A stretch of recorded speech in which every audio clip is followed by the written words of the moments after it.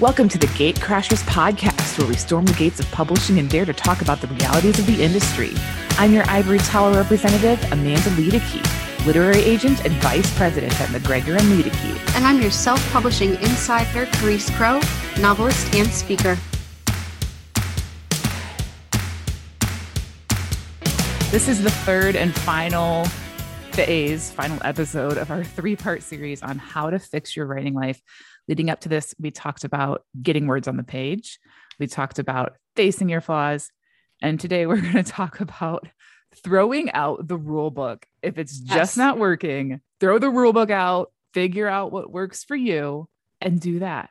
Yeah, I see it all the time with people saying, that they just, I can't stick to a schedule because of their job, because of stuff at home, because of family issues or whatever. Yeah. It's great advice to tell a writer, make a habit, being in the chair, just get in the chair and dedicate yourself to it. And it's great if that works for you. That sounds like torture to me, honestly. Right. And it's taken me a little bit to realize, like, why do I hate doing that? Oh, that's awful.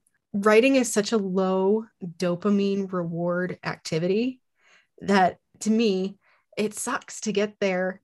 And it's like, great, I did 800 words. All right, 400 more to go. It just doesn't feel like I've accomplished much. I'm not good at the eat the elephant one bite at a time kind of mindset. I'm more like, nah, we're just going to eat all at once. Let's just do it once. That's it.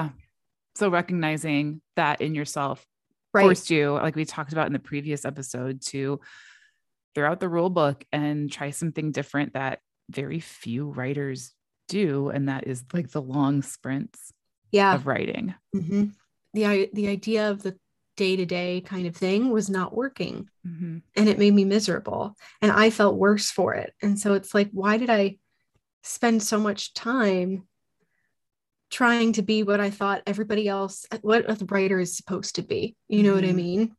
And I lost love for it. I really did. I just kind of dreaded it and hated it and didn't like being in it. It was funny. I texted Ben Friday night when I was about, 5,000 words into my writing sprint this weekend. And I was like, I think I fell back in love with being a writer. This is the best job ever. I haven't felt that way in years, man. Wow. Yeah. And you had a big sprint this weekend. Like, let's share with our family here. Like, you had a big weekend. How many words and what's your status of your manuscript? So to give you a full picture, 7 weeks ago, this manuscript was sitting at 9,000 words. It had been languishing at 9,000 words for probably about 6 months. And I just could not move it. And then I started doing these big writing sprints. And this weekend, starting at about sometime Friday afternoon, I sat down and said, I'm finishing this thing. I was at 58,000 words on Friday. And as of 9:30 this morning, I typed those two beautiful words, the end. The manuscript is at 86,000 words.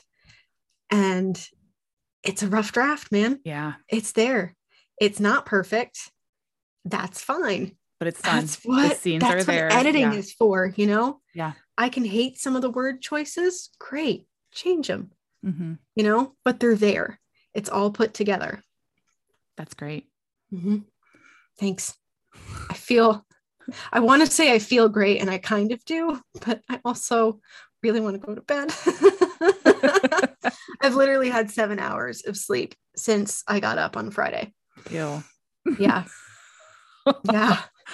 So there is the sacrifice aspect of it's not always pretty. It's not always fun, but once you find what works for you, once you've thrown out the rule book, just doing that, putting in the hard work to make it happen is what's important. And I've seen this idea of throwing out the rule book. I've seen it in Ben, your husband, as well. Yeah. And I know it's easy for us. Well, it is easy for us to talk about him on the show because he's your husband. And I think there's a lot of things to learn from the way that he does things. And if you know Ben, I mean, he's got books all over the map with genre. Like it's all over the place. And yet he's got like 10, 12. So he's got 4 books. sword and sorcery fantasy, 3 all in a series. 3 science fiction books, also a series. 3 young adult. He's got a Western. He's got 1 published nonfiction, I think. Yeah, and then the second nonfiction's getting published in October. He's got a children's book. Yeah. Like, yeah. All over. All over. And he's working on like this comical like Santa series, like Santa has to save Christmas from Father Time. Like, yeah. All the conventional advice has always been like, pick your genre, stay in it till you master it. And Ben was basically like, no, I'm not going to do that. You didn't do it. And it's like that advice, pick your genre, stay in it. That is good advice. But if you find yourself it's just not working for you to stay in your lane, pick a lane. Then just like Ben, he threw out the rule book. He's like, well, I'm going to make my own way. And he's making money doing these events and traveling and selling his books. And it's working for him for what he needs right now. Right. I know eventually he wants to get to the point where he's like a household name, quote unquote, in a certain genre. Don't we all? Exactly. And that's just not, he's not going to be able to get there when he's continuing to do all of these different things, but he loves doing all of these different things.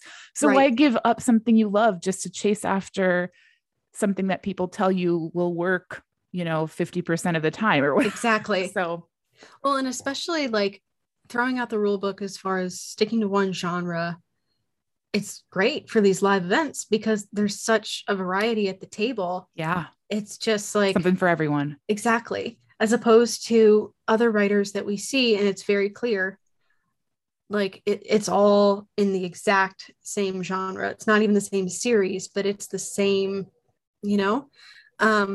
but it's great because when people come to the table and they're like, oh, tell me about these books. And you can say, oh, well, what do you like to read? And they'll tell you your genre. I mean, most of the time, we've got something on the table that falls into their genre one way or another of what they enjoy. Right. Occasionally we'll get like, I love cozy mysteries. Oh, okay. Can't really help you. Yeah. You want to read a Western? I love that. Right. Yeah. So that's a great example. And I was thinking about for myself too, like, have there been times when I've thrown out the rule book just from a business perspective? And I would say, yes. I mean, the traditional path to being an agent is you live in New York City. And even if you don't live there, you spend as much time as you can hobnobbing and making relationships and, nose to the grind in specific genres. And I couldn't do that. I live in Indiana. I wasn't going to move to New York. I wasn't going to move to one of the publishing hubs. And so I'm like, well, how do I make it work from Indiana? And I did some travel, but I couldn't I couldn't travel a lot because many times I had a full-time job or I had kids I had to take care of.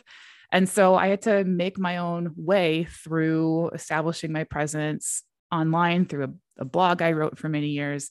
And then also through the events that I did.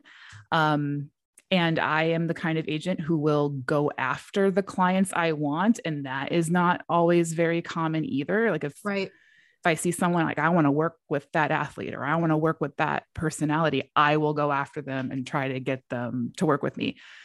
So you see that some in agenting, but not often. And so that's how I, in my career, have thrown out the rule book, because if you just do what everyone tells you what to do, it does just like, sometimes you can't always do what everyone tells you what to do. Exactly. And you've had really awesome success with some of those, like, you know what? I want them to have a book. I'm going to make it happen.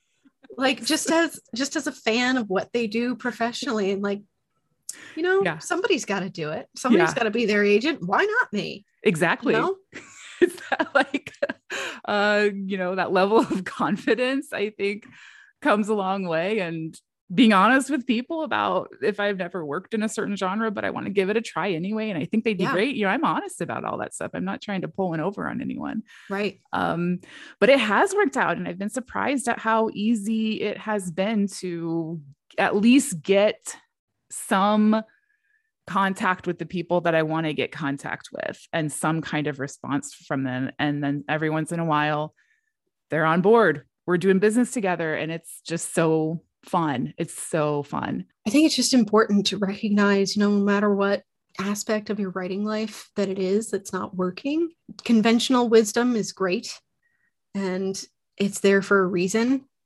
But if it doesn't serve you, that's not going to change tomorrow. You're not going to wake up one day and suddenly be a different kind of person. And a broken system, just if it's not working, it's not working. So quit it. Yeah. Don't do that. Yeah. Change it up.